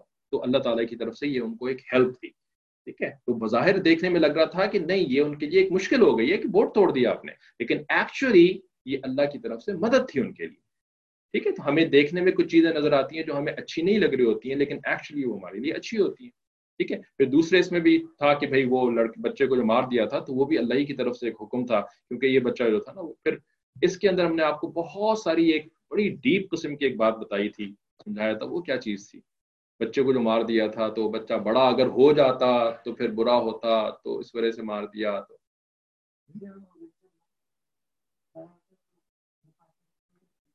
وہ تو صحیح ہے, لیکن ہم نے اس میں آپ کو ایک کانسیپٹ سمجھایا تھا, بہت ذرا مشکل قسم کا کانسیپٹ تھا. وہ کسی کو یاد ہے؟ ڈیسٹینی کیا چیز ہوتی ہے, تقدیر کیا چیز ہوتی ہے, ٹھیک ہے. کہ تقدیر میں یہ لکھا ہوا تھا کہ اس بچے نے بڑے ہو کر کے برا بننا تھا, ٹھیک ہے. تو پھر وہ بچہ پیدا ہی کیوں ہوا, اس کو مار کیوں دیا, یعنی ایک بڑی لمبی سی ایک ڈسکشن تھی جو کہ مجھے یاد پڑتا ہے کہ ہم نے لاسٹ ایئر یعنی 2019 میں جولائی میں جو کلاسز ہوئی تھی نا ان کے اندر ہم نے ڈسکشن کی, ٹھیک ہے. تو اس کو تو آپ ریکارڈنگ سے ہی سننا پڑے گا اگر کسی کو اس کو سمجھنا ہے کہ یہ کیا مطلب ہے اس کا, کہ بھی لڑکا بڑا ہو جاتا, کیونکہ اللہ تعالیٰ کو پتا نہیں تھا کہ وہ بڑا ہو جائے گا, تو اگر پتا تھا تو پھر اس کو مار کیوں دیا اور کیوں مار دیا, یعنی it's a very complicated discussion, ٹھیک ہے. تو اس وجہ سے ہاں تقدیر کے بارے میں آپ کو بتایا تھا کہ ایکچولی تقدیر جو ہوتی ہے وہ 2 ٹائپس کی ہوتی ہے, ٹھیک ہے نا. ایک ٹائپ کی تقدیر وہ ہوتی ہے جو کہ بالکل چینج نہیں ہوتی. وہ کیا ہوتی ہے جو چینج نہیں ہوتی؟ وہ اللہ تعالیٰ کی نالج ہوتی ہے. اللہ تعالیٰ کو سب پتہ ہے کیا ہونے والا ہے, کیا ہونے والا ہے, کیا ہونے والا ہے, ٹھیک ہے, نالج ہے اللہ تعالیٰ کی. لیکن تقدیر کا ایک اور ٹائپ ہوتا ہے کہ جو کہ چینج ہوتا ہے انسانوں کے عمل کی وجہ سے. جیسے کہ ہم اللہ تعالیٰ نے کسی کی لائف رکھی ہوئی ہے, ٹھیک ہے, کہ وہ 100 ایئرس کی لائف ہوگی اس کی, ٹھیک ہے. لیکن اگر وہ گناہ کا کام کرے تو 60 ایئرز میں اس کو مار دیں گے, ٹھیک ہے. اس کے گناہوں کی وجہ سے اس کی لائف چھوٹی کر دی جاتی ہے, 60 ایئرز میں اس کو مار دیتے ہیں, ٹھیک ہے نا. یہ جو لکھا ہوا ہے نا کہ اس کی لائف 100 ایئرز ہے, لیکن اگر وہ گناہ کرے گا تو اس کی لائف 60 ایئرز میں ختم ہو جائے گی, یہ اس والی تقدیر میں نہیں لکھا ہوا جو چینج نہیں ہوتی, بلکہ یہ ایک دوسری ٹائپ آف تقدیر میں لکھا ہوا ہے جو کہ چینج ہو جاتی ہے, ٹھیک ہے. تو یہ 2 ٹائپ آف تقدیر ہوتی ہے. اچھا, اب یہ بات کہ وہ 60 ایئرز میں مرے گا کہ نہیں مرے گا, اللہ کو تو سب پتا ہے, ٹھیک ہے. اللہ تعالیٰ کو تو پتا ہے کہ ہاں یہ بندہ گناہ کرے گا, پھر گناہ کرنے کی وجہ سے اس کی لائف 60 ایئرز میں ختم ہو جائے گی. اللہ کو تو یہ بات پتہ ہے. ٹھیک ہے, تو یہ تقدیر کا ٹاپک تھا جو کہ ہم نے اسی کے تحت ڈسکس کیا تھا, کیونکہ علماء نے اس کو لکھا بھی ہے. اس زمانے میں ہارون علیہ السلام زندہ تھے. ہاں بالکل زندہ تھے. ہارون علیہ السلام تو موسیٰ علیہ السلام سے 3 سال بڑے تھے نا, تو اور ان کا انتقال موسیٰ علیہ السلام کے بعد میں ہوا. موسیٰ علیہ السلام کی پوری لائف میں ہارون علیہ السلام زندہ تھے, موجود. Can you say that one of the points from the Hazrat Musa and Khizr story is that different people specialize in different forms of ilm that not everyone else is good at? G definitely we can say that, بلکہ we were going to say that کہ موسیٰ ان کی story کے اندر دوسری ایک بات کیا تھی کہ اللہ تعالیٰ نے نا ڈفرینٹ سسٹمز بنائے ہیں, اور ان سسٹمز کے اندر یعنی اللہ تعالیٰ نے اسپیشلسٹ رکھے ہیں. تو یہ جو سسٹم ہے خضر علیہ السلام والا سسٹم, ٹھیک ہے, یہ ایک ایسا سسٹم ہے کہ جو کہ عام لوگوں کو اللہ تعالیٰ نے سکھائی ہی نہیں ہے. ٹھیک ہے نا جی.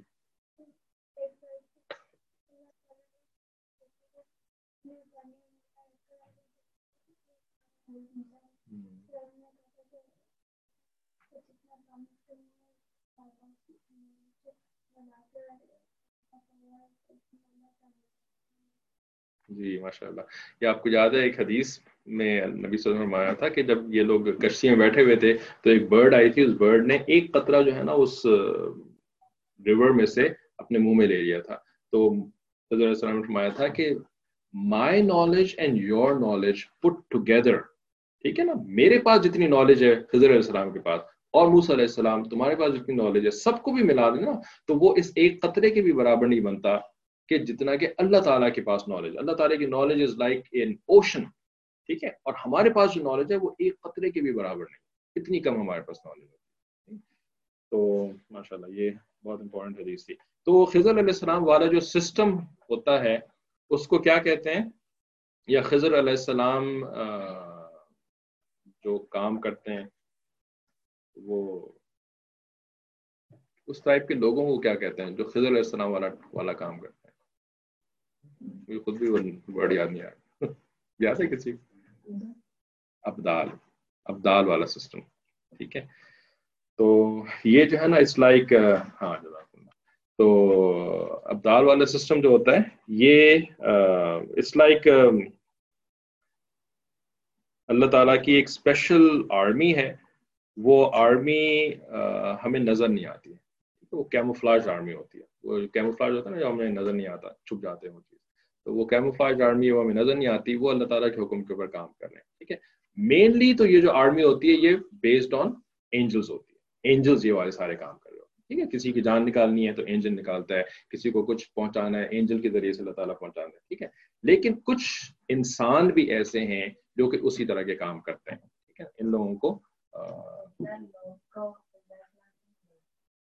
خضر علیہ السلام ویسے آسانی سے نظر نہیں آتے. وہ نظر سے مراد یہ ہے تو وہ انسان نا, ٹھیک ہے, لیکن وہ کسی کو بتاتے نہیں ہیں کہ وہ خضر علیہ السلام ہے.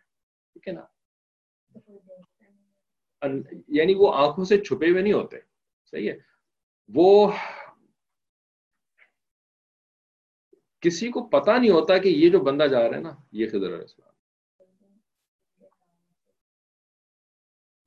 نہیں, ان کے کام بھی نظر نہیں آتے. یعنی کسی کو پتا نہیں چلتا کہ وہ یہ کام کر رہے ہیں. مثال کے طور پر آپ کو بتایا بھی تھا کلاس میں کہ جب انہوں نے جا کر کے اس بچے کو مارا, ٹھیک ہے, تو اگر بستی والے دیکھ رہے ہوتے کہ ہمارے بچے کو مار دیا تو پھر تو وہ پکڑ لیتے ان دونوں کو آگے. خضر علیہ السلام اگر بھاگ بھی جاتے تو موسیٰ علیہ السلام تو پکڑے جاتے ہیں. ٹھیک ہے, لیکن انہوں نے ایسے یہ کام کیا کہ کسی کو پتہ ہی نہیں چلا. کشتی کے اندر بیٹھے ہوئے ہیں تو موسیٰ علیہ السلام کو خالی کیوں پتا چلا کہ انہوں نے یہ, بھائی کشتی میں اور بھی تو لوگ ہوں گے نا, کشتی کا جو وہ اتنی بڑا کوئی وہ بہت بڑا کوئی اوشن لائنر ٹائپ کی تو کشتی نہیں ہوگی, چھوٹی سی کشتی ہوگی. ٹھیک ہے, تو بھائی دوسرے لوگوں کو کیوں نہیں پتا چلا کہ انہوں نے اس کو توڑ دیا ہے. اگر پتا لگ جاتا پینک ہو جاتا, لوگ جو ہے وہ کچھ کرنا شروع ہو جاتے. ٹھیک ہے, لیکن ایسا کچھ بھی نہیں ہوا نا. تو ان لوگوں کے جو کام ہوتے ہیں نا یہ بہت ہی سیکریٹ اور ہڈن طریقے سے ہوتا ہے. ٹھیک ہے, تو صرف اس کو پتا لگتا ہے جس کو اللہ تعالیٰ کچھ وجہ سے دکھانا چاہتے ہیں سسٹم کو, ادروائز کسی اور کو نہیں نظر آتا. ہاں, ابدال فوت بھی ہو جاتے ہیں, دنیا سے چلے جاتے ہیں, موت آتی ہے ان کو, انسان ہوتے ہیں. ایک وقت میں کتنے ہوتے ہیں؟ ایک حدیث سے تو پتہ لگتا ہے کہ 40 ہوتے ہیں دنیا میں, 40 ابدال ہوتے ہیں. वो बहुत लंबी डिस्कशन थी इसमें लिखी हुई, हमने थोड़ी बहुत पढ़ी हुई थी. हाँ, कुछ स्कॉलर्स कहते हैं कि अभी तक जिंदा है, कुछ स्कॉलर्स कहते हैं कि नहीं, उनका इंतकाल हो चुका है, और मुख्तलिफ रीजन हैं दोनों के पास अपने. The Jews say that Khizr was Ilyas alayhi salam and Musa alayhi salam met him. Jews खाली ये नहीं कहते, कुछ मुसलमान भी ये कहते हैं कि खिज़र अलैहिस्सलाम और इलियास अलैहिस्सलाम एक हैं, लेकिन मुफ्ती शफी रहमतुल्लाह अलैह ने, जिन्होंने ये तफसीर लिखी है ना, उन्होंने इस बात को प्रूव किया है कि नहीं, ये दोनों एक नहीं है.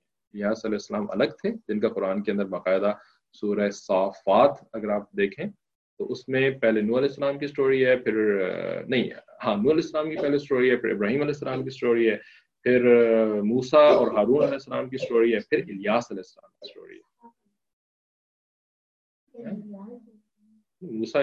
मूसा, इस्माइल और इब्राहीम अलैहिस्सलाम की स्टोरी के अंदर ही इस्माइल और इसाक अलैहिस्सलाम दोनों का जिक्र है. ठीक है, तो उसके बाद फिर मूसा और हारून अलैहिस्सलाम की स्टोरी एक साथ है, और फिर इलियास अलैहिस्सलाम की स्टोरी है. ठीक है, फिर उनके बाद यूनुस अलैहिस्सलाम की स्टोरी है. तो वो बिल्कुल एक डिफरेंट है मामला. खैर, हाँ, मूसा अलैहिस्सलाम की स्टोरी के बाद इलियास अलैहिस्सलाम की स्टोरी. इलियासीन भी इनका नाम है उसी स्टोरी के अंदर ही. ठीक है, तो ये हो गई चौथी स्टोरी. इसमें और क्या बातें हैं कि इल्म सीखने का शौक होना चाहिए, और इल्म सीखने में तकलीफें भी उठानी पड़ती हैं. ठीक है ना, तो उससे घबराना नहीं चाहिए, बल्कि ये सोचना चाहिए कि अगर मैं इल्म सीखने के लिए तकलीफ उठा रहा हूँ ना, तो उससे मुझे और ज्यादा फायदा होगा, यानी अल्लाह ताला और ज्यादा खुश भी होंगे, और तकलीफ उठा करके जो इल्म सीखा जाता है ना, ये इल्म जो है वो ज्यादा ब्रॉड होता है, ज्यादा फायदेमंद होता है. ठीक है, ये प्रैक्टिकल इल्म भी कहलाता है. ठीक है, मिसाल के तौर पर आप जैसे यहाँ पे बैठ करके ये बातें जो सुन रहे हैं ना, तो सारे के सारे बैठे हुए लेक्चर कर रहा हूँ, तो आप सुन रहे हैं, अल्हम्दुलिल्लाह आपको इल्म हासिल हो रहा है. ठीक है, इसको कहते हैं एज इफ के इट्स अ स्ट्रेट लाइन. ठीक है, हम आपको चीजें बता रहे हैं, आप सुन रहे हैं, आपको जो भी समझ में आ रहा है, तो आपकी नॉलेज इंक्रीज हो रही है. ठीक है, और कभी कभी अल्लाह ताला इल्म ऐसे भी पहुंचाते हैं कि आपको ना कोई प्रैक्टिकल एक्सपीरियंस करवाते हैं. ठीक है, उस प्रैक्टिकल एक्सपीरियंस से जो आप चीजें सीखते हैं ना, वो जरा एक मुश्किल होता है. ठीक है, यानी एक मुश्किल प्रोसेस होता है, आपको कुछ तकलीफें उठानी पड़ती हैं, कभी आपको जो है वो कुछ प्रॉब्लम्स होती हैं उस रास्ते में, लेकिन उसके जरिए से जो आपको इल्म हासिल होता है ना, वो इल्म ज्यादा फायदेमंद होता है, आपको बात समझ में आ रही होती है, आपने खुद एक्सपीरियंस किया होता है इस बात को. ठीक है, तो वो फिर स्ट्रेट लाइन नहीं कहलाएगी, बल्कि उसको कहते हैं, उसके लिए एक लफ्ज इस्तेमाल होता है इंग्लिश के अंदर. ठीक है, क्या इस्तेमाल होता है? Learning curve. कर्व इस तरह की चीज को कहते हैं, ऐसी, इसको कर्व कहते हैं. ठीक है, तो it's not a straight line. Straight line बहुत आसान सी सीधी सी, आप बैठे हुए इधर से स्ट्रेट लाइन, ये इल्म आपको हासिल हो रहा है. ठीक है, लेकिन एक होता है लर्निंग कर्व. कर्व पे जो इल्म होता है ना, तो इसमें आपको वक्त भी ज्यादा लगता है. जैसे आपको यहाँ से यहाँ पहुंचना है, लेकिन आप स्ट्रेट जाएंगे तो बहुत जल्दी से पहुंच जाएंगे, आसानी के साथ पहुंच जाएंगे. लेकिन अगर आप यूं जाएंगे, आपको टाइम ज्यादा लगेगा. ठीक है, आपको लेकिन फायदा क्या होगा कि ये जो लंबा पैथ है ना, इस पैथ के ऊपर आपको ज्यादा चीजें देखने का मौका भी मिलेगा. ठीक है, ज्यादा आपको एक्सपोजर मिलेगा, ज्यादा आपको फायदा होगा. ठीक है, और इसमें आपको ज्यादा इल्म हासिल होगा. ठीक है, तो इस कर्व बात से घबराना नहीं चाहिए. Like a car accident and you have to give someone CPR.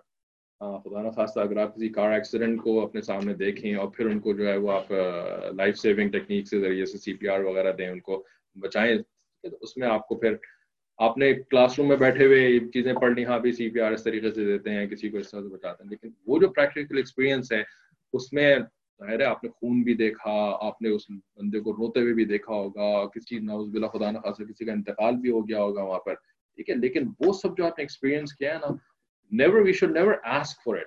Allah ताला से कभी इसको मांगना नहीं चाहिए कि अल्लाह मैं देखना चाहता हूँ चीज़ों को. नहीं, ये इस तरह से नहीं देखना भाई. ठीक है, क्योंकि बहुत मुश्किल होता है ये. लेकिन अगर अल्लाह ताला दिखा दें इस तरह का मौका, तो उसको एक लर्निंग एक्सपीरियंस ही समझना चाहिए. तो मूसा अलैहि सलाम को अल्लाह ताला ने इस तरीके से जो प्रैक्टिकल एक्सपीरियंस के जरिए से चीज़ें सिखाई ना, तो ये उनको बहुत ज़्यादा फायदा हुआ. अच्छा, इसके बाद जो आखिरी स्टोरी थी, फिफ्थ एंड लास्ट स्टोरी, आप कुछ कहना चाह रहे हैं? जी है.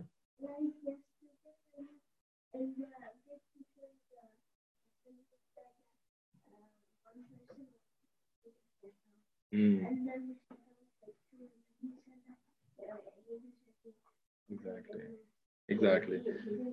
ہاں تو you should never ask for these things نا کہ شیطان کو دیکھنا چاہتا ہوں تاکہ مجھے زیادہ علم حاصل ہو. نہیں بھائی، اللہ تعالیٰ نے شیطان کو چھپا کے رکھا ہے نا، تو لیٹ ہم بی ہڈن. ٹھیک ہے، تو اسی میں خیر ہے ہمارے. آخری اسٹوری یاجوج ماجوج والی کو زیادہ اچھا لگتا ہے. نہیں، یاجوج ماجوج والی اسٹوری تو نہیں کہلاتی وہ. ذوالقرنین. ٹھیک ہے، ذوالقرنین این یاجوج ماجوج کہہ رہے ہیں تو ٹھیک ہے. ٹھیک ہے، تو ذوالقرنین کی اسٹوری بھی کیا تھی کہ یہ ان تین اسٹوریز، ان تین کوشچن میں سے ایک کوشچن تھا نا جو جوز نے مشرکین مکہ کو سکھا کر کے بھیجا تھا. اپنے مشرکین نے نبی صلی اللہ علیہ وسلم پوچھا تھا. ٹھیک ہے، تو اس میں آخری کوشچن یہ ذوالقرنین کے بارے میں تھا. تو ذوالقرنین کے ہم نے بہت ساری ڈیٹیلز پڑھی تھیں کہ بھئی ایکچولی یہ کون تھے اور کس زمانے میں ہوتے تھے. تو زیادہ پروف یا ایویڈنس اسی بات پر تھا کہ ذوالقرنین حضرت ابراہیم علیہ السلام کے زمانے میں ہوتے. ٹھیک ہے، لیکن اور بھی اس کے ڈیٹیلز تھیں. خیر، ذوالقرنین جو تھے وہ ایک بادشاہ تھے. He was not a prophet, نبی نہیں تھے وہ. 3 سوال تھے.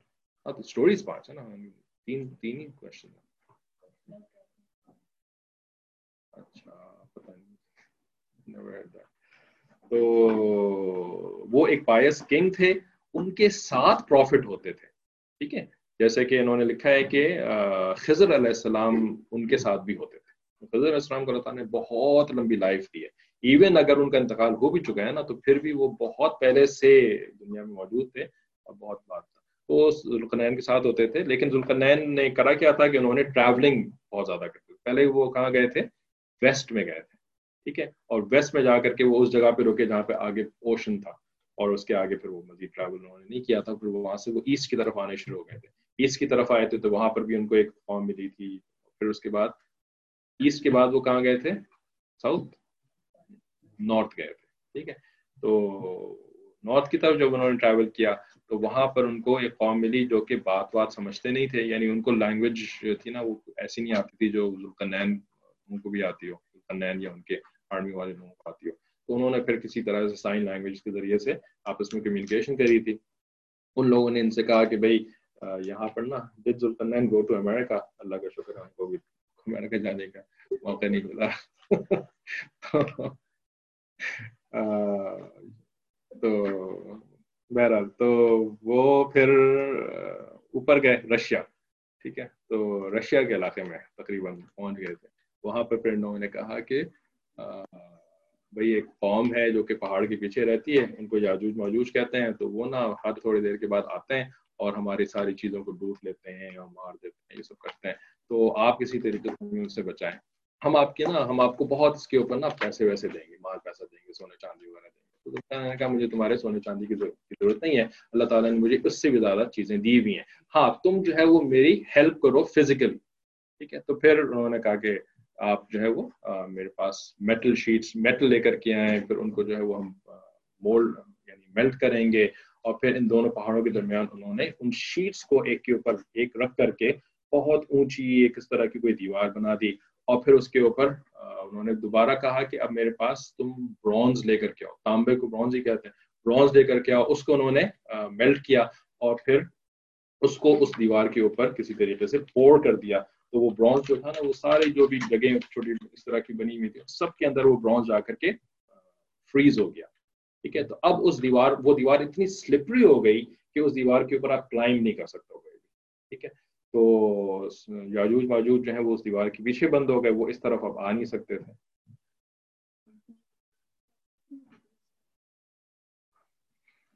ہاں لکھا تو ہے علماء نے کہ اللہ تعالیٰ نے ان کے دماغ میں یہ باتیں آنی نہیں دیں کہ سیڑھی لگا لیں، یا ان کے پاس ٹولز وغیرہ ہوتے تھے. ٹھیک ہے، لیکن کسی ٹول کو استعمال کر کے اس کو کسی طریقے سے توڑ دیں. اللہ تعالیٰ نے ان کے ذہن میں یہ باتیں آئیڈیاز اللہ کی طرف سے آتے ہیں نا. ایسی کوئی بھی ان کے پاس آئیڈیا نہیں آیا. بس وہ جو ہے نا وہ کوئی سلیج ہیمر ٹائپ کی کوئی چیز لے کے آتے ہوں گے اور اس کو توڑنے کی کوشش کرتے ہیں. لیکن وہ ٹوٹتی نہیں ہوگی. پھر کیا ہوا ایک دن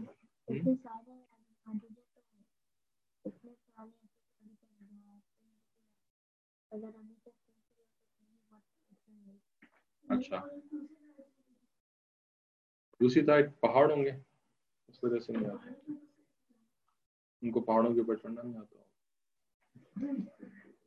تو پھر ہوا کیا ایک دن پھر کیا ہوا؟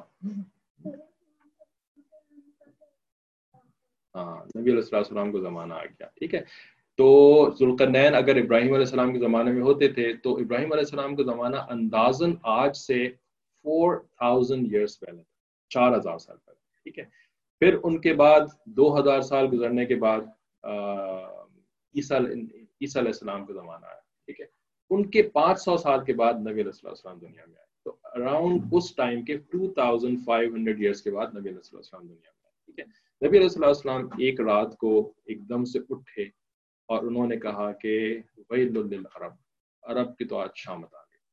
ٹھیک ہے نا عرب لوگوں کی نام ویل رائٹ ان کے ساتھ ان کے شامت آ گئی. اور جو ذوالقرنین وہ جو یاجوج ماجوج ہے نا آج انہوں نے اپنی دیوار میں اتنا بڑا سوراخ بنا لیا.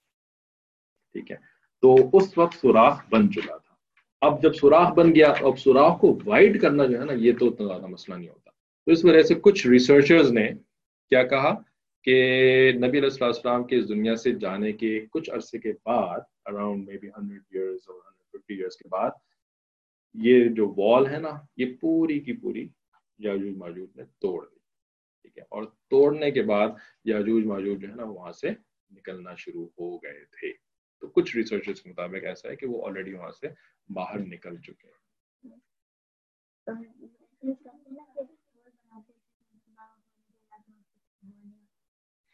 وہ بھی ہے کچھ سٹوریز کے اندر کچھ یعنی کچھ روایات کے مطابق کہ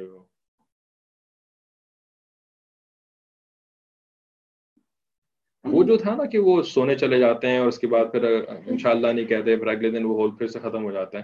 وہ ہول کہ جو ہے نا اس کو سن کر کے یہ سمجھ میں آتا ہے کہ وہ ہول جو ہے نا وہ آل دا وے اکراس نہیں ہے. ٹھیک ہے جیسے نا اتنی موٹی اگر دیوار ہے تو آپ ایک طرف سے ہول بنا رہے ہیں لیکن ابھی وہ ادھر تک پہنچا نہیں ہے وہ ہول. ٹھیک ہے تو وہ بنا کر کے جو اتنا جیسے آدھا وال تک آپ نے ہول بنا لیا ابھی پورا نہیں ہول بنا پھر آپ چلے گئے سونے کے لیے. ٹھیک ہے نا بھائی وہ ڈیوٹیز بھی تو لگا سکتے تھے کہ بھائی رات کی ڈیوٹی تمہاری ہے تم بھی لگے رہو. پھر وہ ان کے دماغ میں اللہ تعالیٰ آئیڈیا ہی نہیں آنے دیتے. تو یہ سمجھ میں آتا ہے کہ وہ ہول پورا نہیں ہوتا بلکہ وہ چلے جاتے ہیں. ٹھیک ہے لیکن نبی علیہ السلام کے زمانے میں کچھ اللہ تعالیٰ نے ان کو آئیڈیا دے دیا زیادہ انہوں نے محنت کر لی کیا کر لیا جس کی وجہ سے وہ آل دا وے اکراس ایک ہول بنا لیا. اس کے بعد پھر اس کو انہوں نے وائٹ کرنا شروع کر دیا ہوگا. اینی ویز تو یہ تو بہت سارے ہم نے تفصیل سے بات کری تھی اس کے اوپر. Earlier they trying to make a hole but every morning when they came back جی یہی سوال انہوں نے بھی کیا تھا. Can people still see this wall؟ ہاں کچھ ہیں اس طرح کی کہ وہ وال ابھی تک موجود ہے لوگوں نے جا کر کے دیکھا بھی ہے. یہ بھی ہم نے پڑھا تھا بک میں لکھا ہوا ہے اگر آپ پڑھیں تو.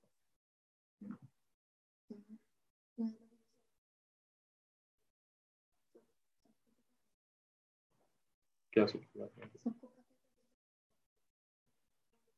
نبی علیہ السلام نے جب یہ فرمایا تھا نا تو عائشہ صدیقہ رضی اللہ عنہا سن رہی تھی اس بات کو. تو انہوں نے پھر عائشہ صدیقہ رضی اللہ عنہا نے بہت ساری حدیثیں لوگوں کو بتائی نا آپ سے سمجھے فرمایا 2210 حدیث عائشہ صدیقہ رضی اللہ عنہا نے بتائی لوگوں کو. ٹھیک ہے تو یہاں پہ پھر ہم روک دیتے ہیں انشاءاللہ. تھوڑا سا اور رہ گیا ہے اور کلاس کا ٹائم اوور ہو چکا ہے تو پھر انشاءاللہ نیکسٹ کلاس سے ہم سورہ قصص سورہ قصص ہی قصص انشاءاللہ پڑھنا شروع کریں گے. تو جن کے پاس بک نہیں ہے بیکاز سورہ قصص جو ہے وہ والیوم 6 میں ہے معرفی قرآن. ٹھیک ہے تو وہ ڈاؤن لوڈ کر لیں اپنے پاس پرنٹ کر لیں پیجز اس کے اور نیکسٹ کلاس میں وہ ساتھ رکھیں اپنے پاس. ٹھیک ہے السلام علیکم. کچھ فوٹو کاپیز یہاں پہ جو لوگ موجود ہیں ان کے لیے اویلیبل ہیں تو وہ آپ کو دے سکتے ہیں. باقی وہ خود بنا نہیں ہوگا. کتنی ہے ٹوٹل؟